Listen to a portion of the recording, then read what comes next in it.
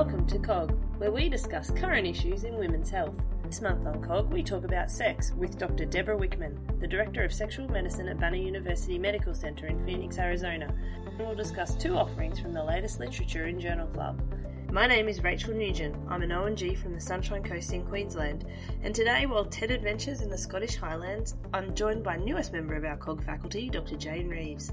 Thanks for joining us, Jane. All right, Rachel, thanks so much for having me along for your podcast. We are looking at doing a bit of a segment about who we are and who our listeners are for COG, because we are doing this for us as trainees and as consultants and as midwives. So we want to know who our listeners are, and we thought we'd start with a bit of a sounding board, seeing as I'm new. I'll jump in and tell you a bit about the day in the life of Jane Reeves. I'm a recent FransCog. I currently work part-time as an SMO in Queensland Health, and I'm a mum to two toddlers, and I'm very grateful to our wonderful nanny. I start my day at 4 a.m, either spontaneously or woken by my tiny dictators. I then feed, dress said tiny dictators. I wash and hang out the washing and prepare myself for work with black coffee, many of them. My working day starts at 7:30 with a handover at 8 in the morning, and I then have clinical duties between 8 a.m. and 6 p.m, and they consist of a mix of birth suite, antenatal clinic, gynecology and colposcopy clinic. I'm a general obstetrician and gynecologist, and I'm also lucky enough to do a basic ultrasound clinic and a preconception counselling clinic with the obstetric medicine physicians. I do have some admin time as well, and that's filled with compiling the after-hours on-call roster for the consultants at our service, debriefing patients, and checking results, letters, or attending meetings. When we do on-call, it covers from 6 p.m. of the working day until 7:30 a.m. the next morning. We then share out weekends and Fridays. I then get to come home to my washed, fed, tiny dictators, courtesy of my wonderful nanny, and I get to read copious books until bedtime. Would I do anything differently? I don't know. Maybe throw a podcast in the mix. Maybe throw a podcast in the mix. Oh, thanks for sharing that, Jane. So if you are interested to share with us a day in the life of, please email me at cogconversation@gmail.com or get in touch with us via the Facebook page. We're keen to hear from the wide range of listeners who enjoy conversations in obstetrics and gynecology. Now to this month's conversation. Today I'm talking to Dr. Deborah Wickman, a gynecologist at Banner University Medical Center in Phoenix, and also from the U of A College of Medicine, where she's the Director of Sexual Medicine. I'm really excited to be talking to Deborah today. Thank you for joining us on COG, Deborah. Oh, you're welcome. Pleasure. I really enjoyed your anecdote. Would you mind telling that one? Sure. Early on when I started talking to women about sexuality, I always kind of define the goals women have in seeking me out and working with me.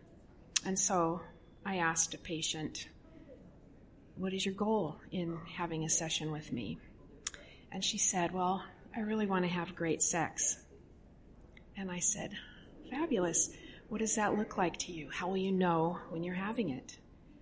And she looked very perplexed and said, wow, I have no idea. I was hoping you were going to tell me. And that's really something that hit me as a great example of what we're all seeking, but we don't really know what it is. And so I think that's the big starting point in the discussion of, don't let me define what great sex is to you. Really, nobody can define that, because we all have to search ourselves for that in our own connections. And then we'll find that in our own definition. Yeah, and it was interesting to hear that story and to think that our patients might be coming to us thinking that we are the keeper of that information, because we're gynecologists and we specialize in this. Exactly. I mean, if not us, who? Like I said in my talk, we're the guardians of the genitals. We're the ones who women rely on when something's going wrong or when things are even going right for pregnancies, for wellness care. They expect us to know the whole spectrum. Like I said, the 3 Ps in terms of gynecology as I see it should be equally weighted: pregnancy, pathology, and pleasure. But unfortunately, much of Western medicine has disconnected from the pleasure side of that. And we aren't very well equipped to help women with their questions about pleasure. And so one of my goals is really rerouting our education so that general doctors, gynecologists, obstetricians, family doctors, primary care doctors, we all are better equipped to handle those questions and bust those myths and help our women understand pleasure just as well as they understand the other two. So I really, I really enjoyed that discussion around, how the genitals are a source of pleasure. Right. And what draws us to obstetrics often initially is that treating women at a normal, for a normal lifetime experience, supporting healthy people doing what they do. And it was really refreshing to hear that same frame applied to gynecology and issues with sex, not being a pathology, but just helping people through a difficulty. Right. I think it's really sad when I hear women's expectations framed and that done having children think they're done with the gynecologist or the obstetrician, and especially since the message in the last few years has even been received about wellness exams that, we don't need to do them, we don't need to do pap smears, and women often hear that as, we don't even want to see them anymore. And so I think we really need the opposite effect. After children, we still have such a vital role, and that's what really drew me into obstetrics and gynecology. In the beginning was that lifelong relationship of trust, when they trust you to help them with their pregnancies and deliver their babies, that you are somebody they're going to remember, a vital part of their family story. And so that relationship is to continue when we help them through surgeries or help them through whatever pathology problem they might have. Who better to talk to them about pleasure than a doctor who they trust, and to be comfortable in asking about that and saying, how is your sex life satisfying? Are you getting what you need? Do you know what you need? And it's really more than that, because when a woman feels good about her sexuality, that reflects radiance that really makes up all aspects of her life, not just the one with her intimate partner. She feels more confident, more happy, more satisfied with life in general. So I think it's an honor and a sacred duty we have to help women achieve that and to know that part of themselves. And as you said, it starts in that history taking. Mm-hmm. So we do, I think, in gynecology tend to approach sex through a pathology framework or a risk assessment model where we ask questions like, are you sexually active? What's your sexual orientation? Mm-hmm. Do you have any history of STIs? Mm-hmm. A few of us ask about sexual satisfaction. Mm-hmm. What can we do to change that? I think part of the problem is a fear of, I don't even want to open that Pandora's box because how long will that take me to have that discussion? And do I even know what to say about it if they say they're not satisfied?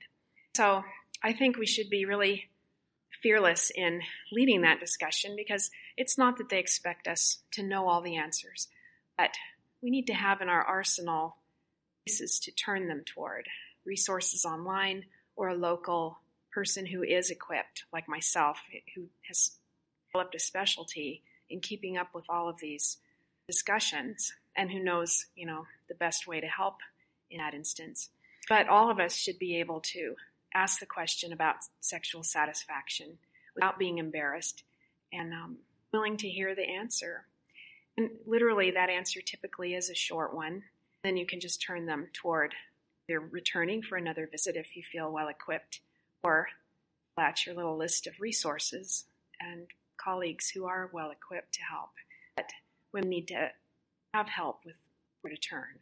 It's a difficult issue because of the time management, because if someone has abnormal uterine bleeding or an abnormal pap smear, there are very defined ways that we manage those things.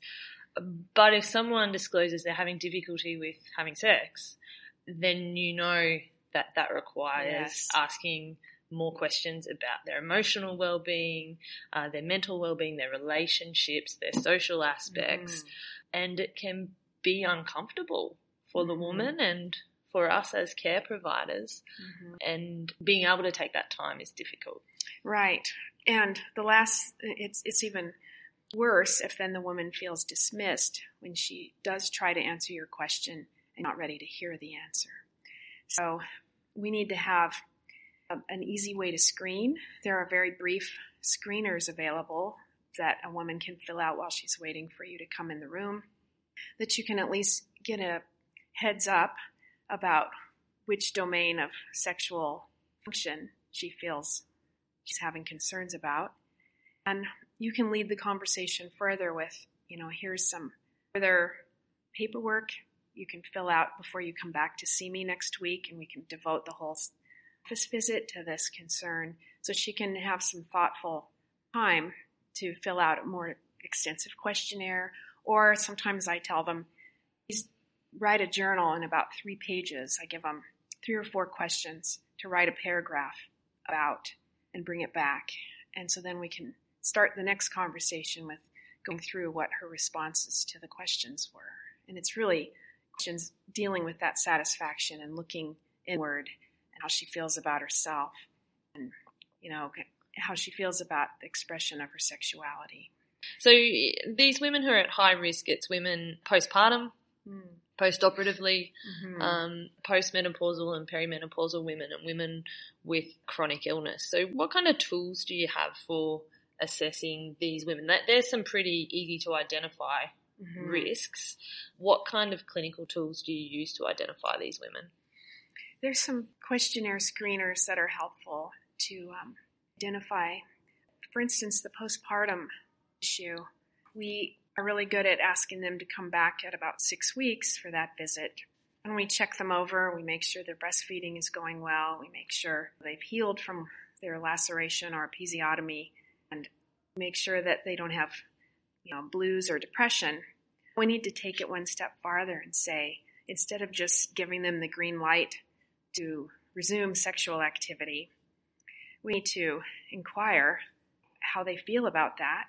Importantly, they need to know that if they do start to have a problem, pain or low desire, even difficult orgasm, which they might not have had prior to the pregnancy, we need to make sure to tell them that they need to return and deal with that. A lot of them think, well, I'm not supposed to come back till my next annual exam, so left wondering what to do because they don't really have anybody else to turn to, and they can't ask family members. Their partner usually has no idea. So that's a specific, especially vulnerable group of women I see. And there are some interventions to do for them. So it's important to give them permission and actually the directive to follow up if problems develop over the next month.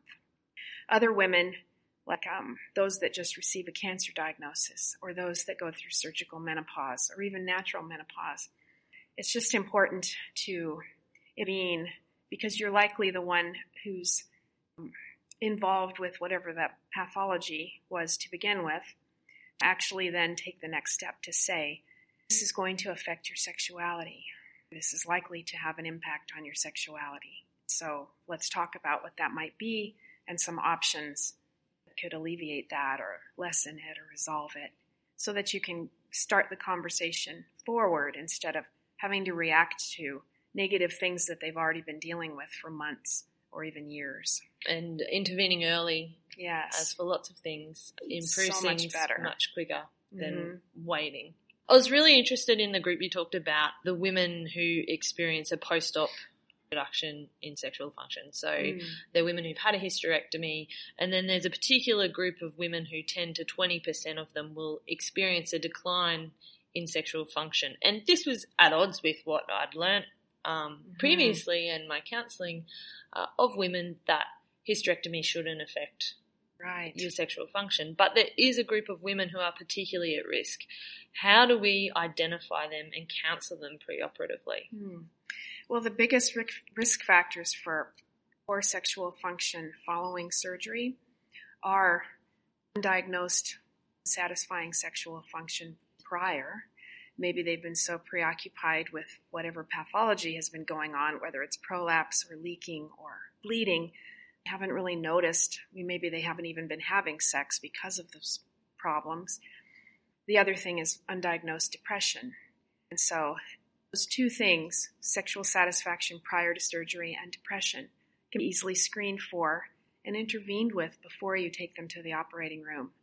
If you find that the person has developed deficits, however, post-operatively, it's important to deal with those and figure out, is it hormonal? Is it a nerve function? Have nerves been affected as part of the surgery? Sometimes another issue ask about preoperatively is what type of orgasm the woman typically experiences, because if the hysterectomy does affect plexus of nerves right around the cervix, she may have an alteration in her vaginal orgasm. If she is having a concomitant sling procedure, for instance, or any type of incision in that anterior vaginal wall that might affect innervation and branching structures of those periurethral or Skene's glands, that's going to have an impact on her vaginal orgasm. Many women aren't aware of the difference between vaginal orgasm and clitoral orgasm components, but to those that do have a significant vaginal contribution, if you haven't discussed that ahead of time and they find a big deficit post-operatively, they're going to be very upset. So it bears fruit to just at least ask the question about the orgasm. And first, they'll be surprised that you're asking them about what types of orgasms they have. And it also gives you an indication of how tuned in they are to their sexuality. And so that leads to even more important conversations. You discussed this interesting concept of the hormonal gear shift in sexual wellness. Are you able just to outline that for our listeners? Because I really enjoyed that. Oh, good. Description. Well, the way I have organized that framework is really the sex steroids, estrogen, testosterone, and progesterone have a vital interaction with our brain neurochemicals that really either emanate or guide the limbic part of the brain, where we reward attachment, bonding, love, desire. And there can be synergistic relationships or antagonistic relationships. And so an easy way to organize that is really this hormonal gear shift, where you think of in the gear shift in fifth gear, where you're going full steam ahead, that's really the testosterone and the dopamine aspect. As physicians, we really like to step on the gas and try to provide prescriptions that are going to go full steam ahead like that. Think of first gear, smoldering along in forward momentum.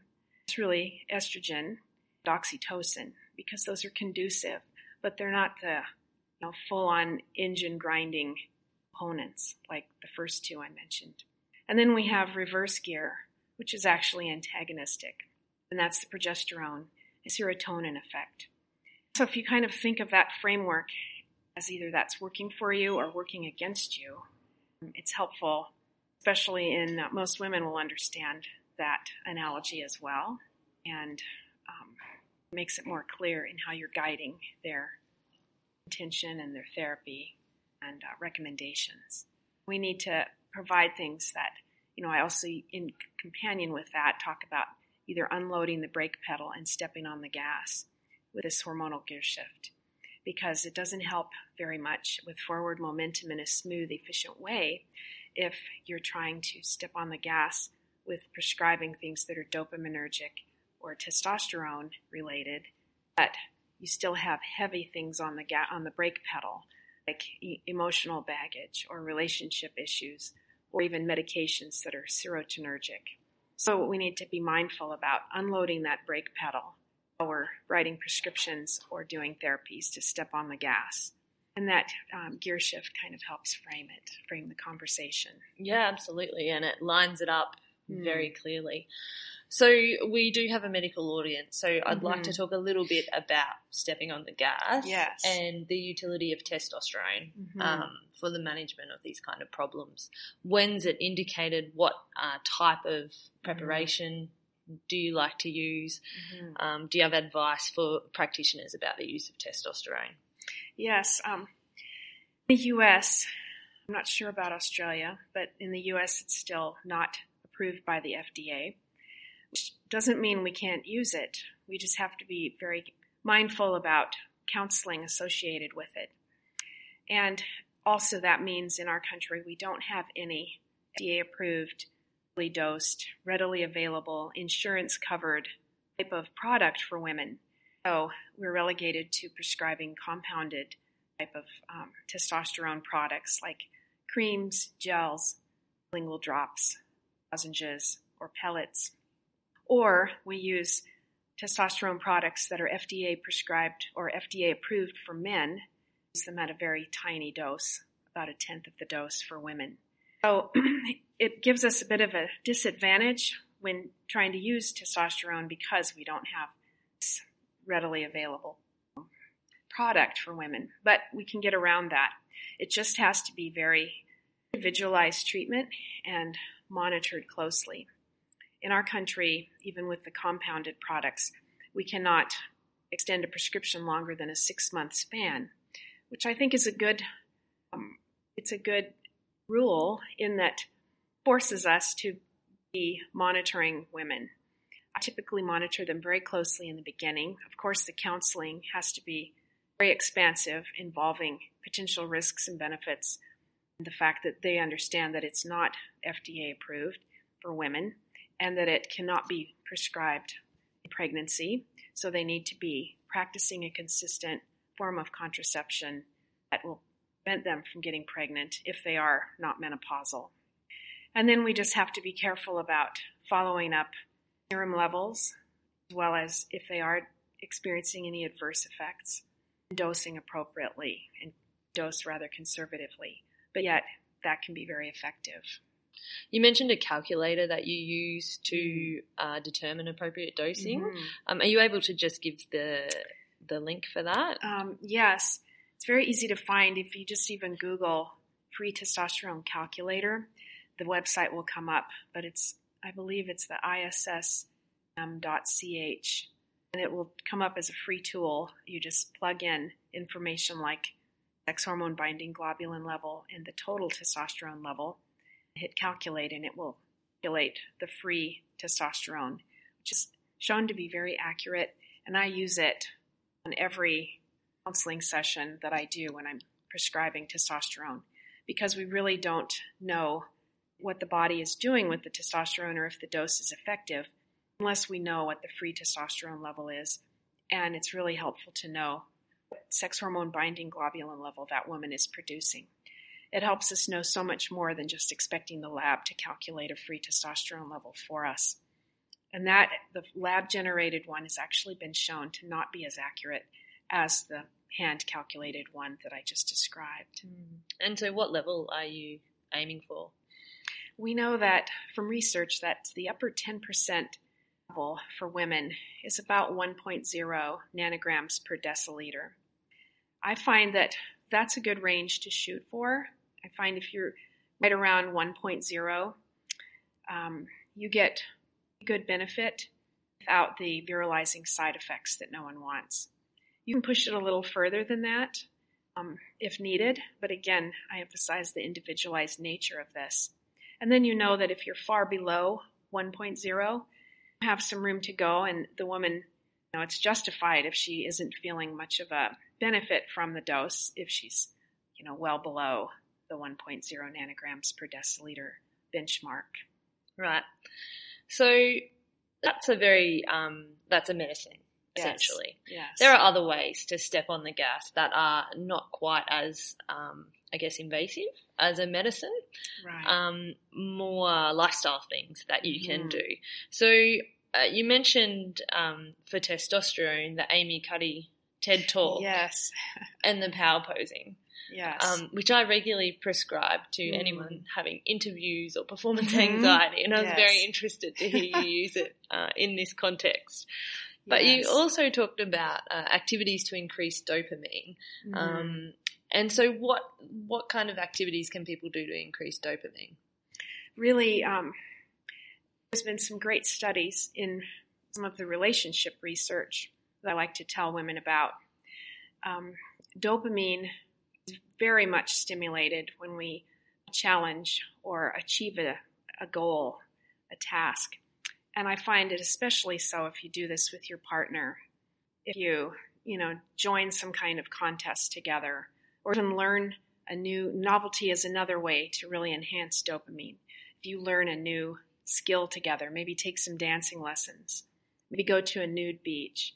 I mean, anything like that, that's something new and pushing your edges, even if it's uncomfortable, because you're doing it together and you commit to that, it really improves the dopamine between the two. So those are a couple of the things. You also mentioned 10 seconds of deep kissing. Yes. Is that evidence-based? It actually is. It's been shown that women do receive a little bit of their partner's testosterone through the saliva. Huh. Now, the study did not go on to show whether the males receive any of our estrogen. So that would be an interesting corollary. But they seem to be just fine from it. So maybe the implication is that we're good getting a little bit of their testosterone. And kissing is a safe activity. It's a safe activity. And, what I realize, we all know from our own lives in long-term relationships, it's one of the first things that starts to diminish. We give little pecks. We say we love each other, but we often don't engage in the deep kissing, the making out sessions that we did back when we were dating or even first married. So I encourage a return to that. Often we have to be intentional about it, and there's nothing wrong with kind of scheduling that type of activity, but it really enhances the relationship. It gives you something to look forward to. And it helps also to reminisce with your partner about times when you felt the most turned on. I actually prescribe that as a meditation practice with my patients, to go back and recreate little DVRs in their brains, in their minds, accessing specific experiences they felt the most turned on and engaged with their partner. What were they doing? And think about all the sensory things related to that and relive that. You can do that during foreplay when you're wanting to stimulate your own arousal. That kind of activity increases dopamine and oxytocin. And it's a challenge to kind of popcorn that concept with your partner and say, if you could pick 3 of the most turned on times you've ever had with me, what would they be? And what I find often is that your partner comes up with ones that you didn't think of. It helps to really grease that wheel in the mind, set that neural wiring into motion. We know the brain is wired to recall significant events like that. I mean, how often have we been driving down the road listening to the radio and a song comes on the radio from high school? And instantly your mind is carried back, some of us longer years than others, but instantly you recall exactly where you were that was significant when that song was played and who you were with and, many things about that experience. So our brains are wired for recall. I challenge my patients to do is make their own recall events and practice recalling them. And what we know from research is when you do that regularly, arousal mechanisms will start to be conditioned toward that. So that when you start to begin thinking that thought, if we had a electronic tampon in your vagina, you would start to see changes in pH, changes in pulse amplitude, changes in temperature that would indicate arousal even below the conscious level of most women. So it really is an empowering way for women to take charge and start to control their own arousal process. Yeah. Wow. That's exciting science. Yes. And it works. Yeah, that's amazing. So that's a little bit about stepping on the gas. Yes. Now, when you talked about meditation and mindfulness prescription, I'm really interested to hear you apply it in that way, because I automatically assumed that was more about taking your foot off the brake, so reducing stress and it does do that. And that sort of thing. You mentioned that you prescribe a daily meditation or mindfulness practice. How does that look? So I find so many women that I interface with are so busy taking care of everybody else and taking care of their job, balancing children, spouse, career, parents, what have you, friends. We always put ourselves on the back burner. and there's a tendency to just not even provide self-care. And we can go through decades like that. So this prescription of mindfulness meditation is really that first step toward reclaiming some of that self-care. It's amazing to me how sometimes it's a negotiation to even convince a woman to take 3 minutes to begin with, twice a day. She thinks, well, how can I get 3 minutes, or what will I even do during that 3 minutes? But I challenge them to start with that, because anyone can start with 3 minutes and then advance that to 5 minutes, then to 15 minutes. I find once they're doing 15 minutes twice a day, they really maintain that, or they expand it even further because it's so helpful. What it does is not only unloads the brake pedal, but it really helps them kind of smolder along in first gear, because it helps emit oxytocin in that limbic part of the brain. They feel better about themselves. They feel better about life. Part of that meditation, I encourage them to start with a gratitude practice, because most of my patients don't know what they're going to think about. It's hard for women to quiet their mind and not think about their to-do list, or all of the things they need to just motor through the day and get done. So it helps to take the first 3 minutes is to really just, I tell them, picture 10 faces of people in your life that you're grateful for. So I tell them, take about 3 minutes to picture 10 faces of people in their lives that they're grateful for, and just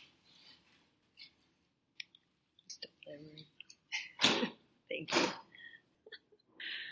Okay, we'll try this again. One more time. So, a lot of women don't even know what they're going to do during that 3 minutes. It's hard for them to quiet their minds and not just contemplate their to-do lists and all the things in their busy lives going on. So I give them a framework, a few minutes, even that full 3 minutes, to picture 10 faces of people in their lives that they're grateful for. And one at a time, close your eyes and visualize that person's face, and just put your hand over your heart and send that person blessings, send them love, tell them energetically how you're grateful for them in your life. Just smile to them in your mind and move to the next. You find by the time you've done 10 of those, you feel so much better. You've just ratcheted yourself up on that emotional scale, and you're better ready to start your day. It helps to change these faces out today, and on some level they probably even receive that blessing, and they feel better for the fact that you offered that to them, into the air. But that's one way to frame things for them. It's easy. Everyone can access and people in their lives that they're grateful for. And then I have them move on toward other things, whether it's looking on YouTube, putting in the search on YouTube for, meditation on decreasing anxiety or meditation for peace. There's thousands of options on YouTube that are free. Then I encourage them to check out and listen to 5 or 10 minutes of those. And if something resonates, great. If they don't like it, move on to a different one.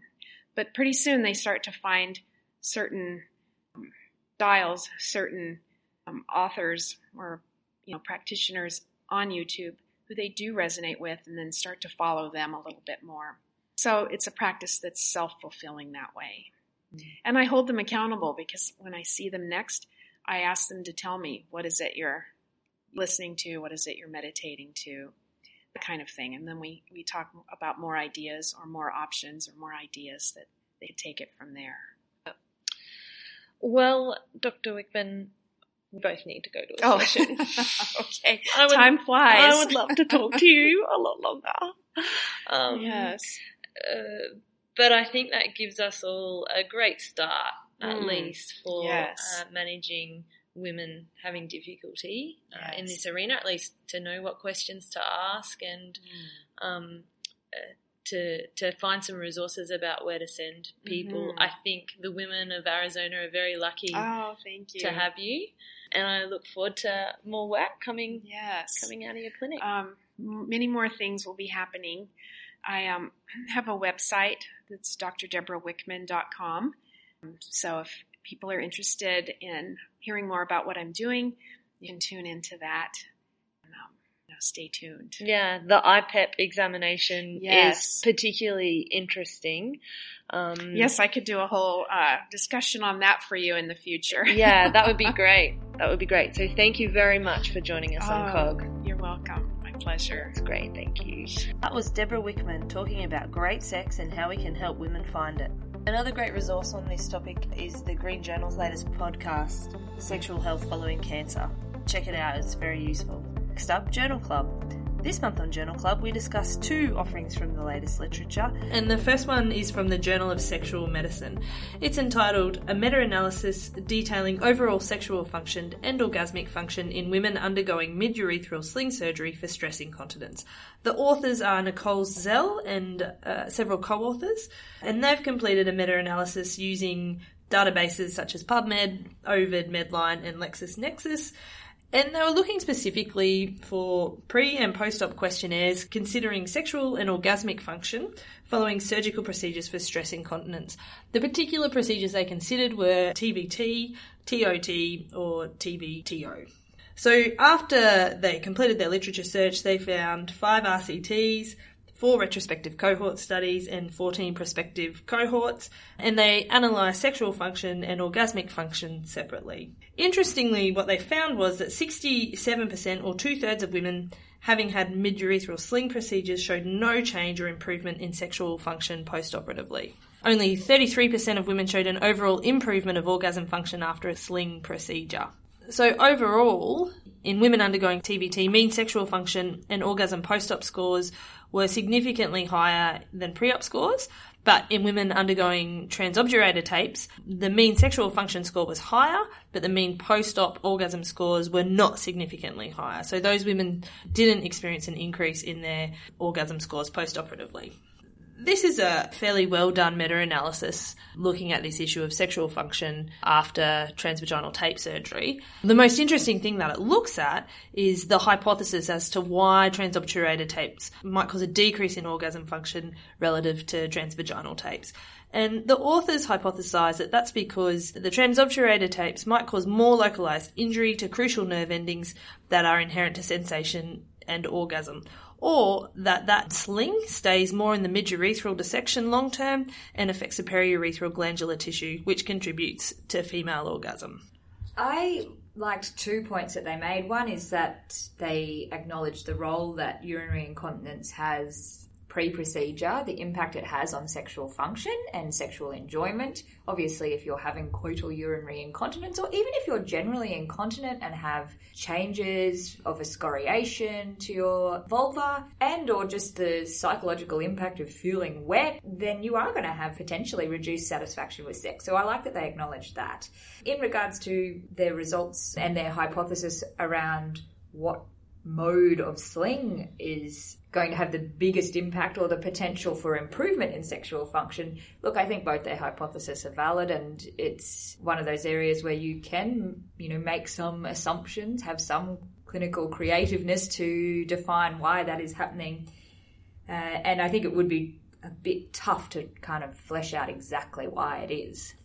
So they're hypothesising that the differentiation is between women who experience vaginal orgasms versus clitoral orgasms ties into some of Deborah Wickman's work. And they talk about the nature of the surgery potentially affecting the impact on orgasm function. Traditionally, women who experience clitoral orgasms, that tissue and neural pathways aren't affected by TVT surgery, whereas if a woman experiences vaginal orgasm, the periurethral tissues and nerve endings are impacted by that surgery, and so that may be a reason that those women experience a decline in their sexual function. It's hard though, that wouldn't be a reason necessarily not to do this type of surgery. If you were someone who was avoiding sex or not enjoying sex because of incontinence, then you may notice a reduction in orgasm potentially from your pre-incontinence functioning.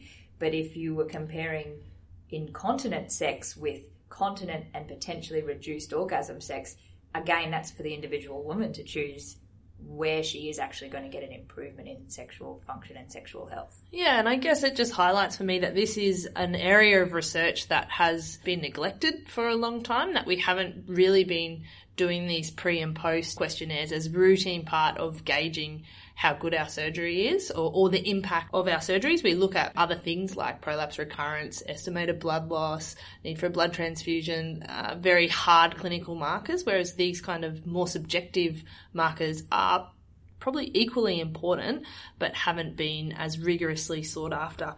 I was really pleased to see that the group who published this paper is currently working on a questionnaire to allow assessment of orgasmic function as part of procedural decision making, a pre and post-operative questionnaire that they're hoping to validate. So watch this space. Yeah, I think that's great because unfortunately I think we're in good company, or at least broad company, in neglecting how important female sexual satisfaction is. It's been brushed aside or not talked about or thought not to be important because not many people have spoken up for the G-spot. Okay, our next article that we're going to have a chat about today comes from the Journal of Midwifery, and it was published in 2017, but the data comes from about 10 years ago. The article is entitled Sexual Pleasure and Emotional Satisfaction in the First 18 Months After Childbirth. Authors are Ellie McDonald et al. And the study is a prospective pregnancy cohort who were investigated with a survey at enrolment and follow-up at 3, 6, 12 and 18 months postpartum. So women involved in this study were first-time mothers who were recruited early in pregnancy across 6 public maternity hospitals in Melbourne. And they undertook surveys, one at recruitment and then the follow-up surveys. So the questionnaires were all aimed towards assessing physical sexual pleasure and emotional satisfaction. Data was also collected on common sexual difficulties, whether people have had an interest or a lack of interest, a lack of lubrication, difficulty reaching orgasm, vaginal tightness, vaginal looseness, bleeding or physical irritation after sex. The data was also collected, of course, on maternal social characteristics, so age, relationship, country of birth. And interestingly, the data was collected around how satisfied women were with their partner's contribution to household tasks. So before we delve into that chestnut, 1,535 women were enrolled into the study. Look, they had really good follow-up. People who got the questionnaires got most of them back over the 18-month period, 88%. Over 3/4 of the women had resumed vaginal sex by 3 months postpartum, and by 18 months postpartum, only 2% of the population had not. So they did have a good number of women having sex, and so therefore a good ability to interpret how satisfying that sex was. It's really difficult. It's such a heterogeneous group being postpartum. It's really hard in a study to say how for the individual things like tiredness, depression and breastfeeding have an impact. You know, there's things too. Did all of the women who reported high levels of sexual satisfaction have a more settled infant? You know, they don't look at things like how much sleep you're getting. They don't look at all the pre-pregnancy part of this too. How long were you in a relationship with your partner? Had you planned this pregnancy? What was your financial situation? You know, all of those things that impact on your general well-being that therefore have a flow-on effect to your sexual function. They did look at same-sex couples, but they had such small numbers, they didn't do an analysis and didn't sort of include that in here. And they didn't have the ability to comment on male satisfaction or the partner's view of the sexual health. I think this paper is really interesting because it aims to tie together that aspect of sexual function with the emotional overlay that is inevitably tied to how we perceive our experience of sex. I agree with you, Jane, in that we don't have any prenatal data about how these women experienced sex before pregnancy, and I think that's a really important thing to see if they've regained their prenatal function or if there's been a decrease or what was the starting point for what we've ended up with. What I like about this paper is the observation of the evolution over time of sexual function in a relationship and sort of emotional function as well, showing that at 3 months postpartum, people found both their emotional and sexual function extremely pleasing or emotionally satisfying. And then from the point of 3 months postpartum, the emotional satisfaction of the relationship starts to deteriorate. I think as the novelty and happiness of a new baby starts to turn into the daily grind of having a baby and having to look after it all the time, that women found the emotional nature of their relationship less satisfying. There was an interesting rise in the corollary of that, of the sexual relationship became more satisfying over that sort of 6 to 12 months as you imagine the woman recovered from the childbirth event with cessation of breastfeeding and the impact that that has on sexual function. 17% at 12 months of women found sex extremely pleasurable, but it's still only 17%. And so I guess that's where I'm really interested to know what the prenatal function was. How many of these women found sex extremely pleasurable before they were pregnant? Is 17% a reasonable number, or are we looking at a massive impact on their experience of sex as a pleasurable thing? The other thing I agree with you on is the impact of breastfeeding on postpartum sexual function. Women who reported breastfeeding at 6 months postpartum had lower odds of reporting very or extremely high levels of sexual pleasure. This is, they acknowledge, probably has a big physical impact. You've got engorged breasts, you've got reduced lubrication potentially.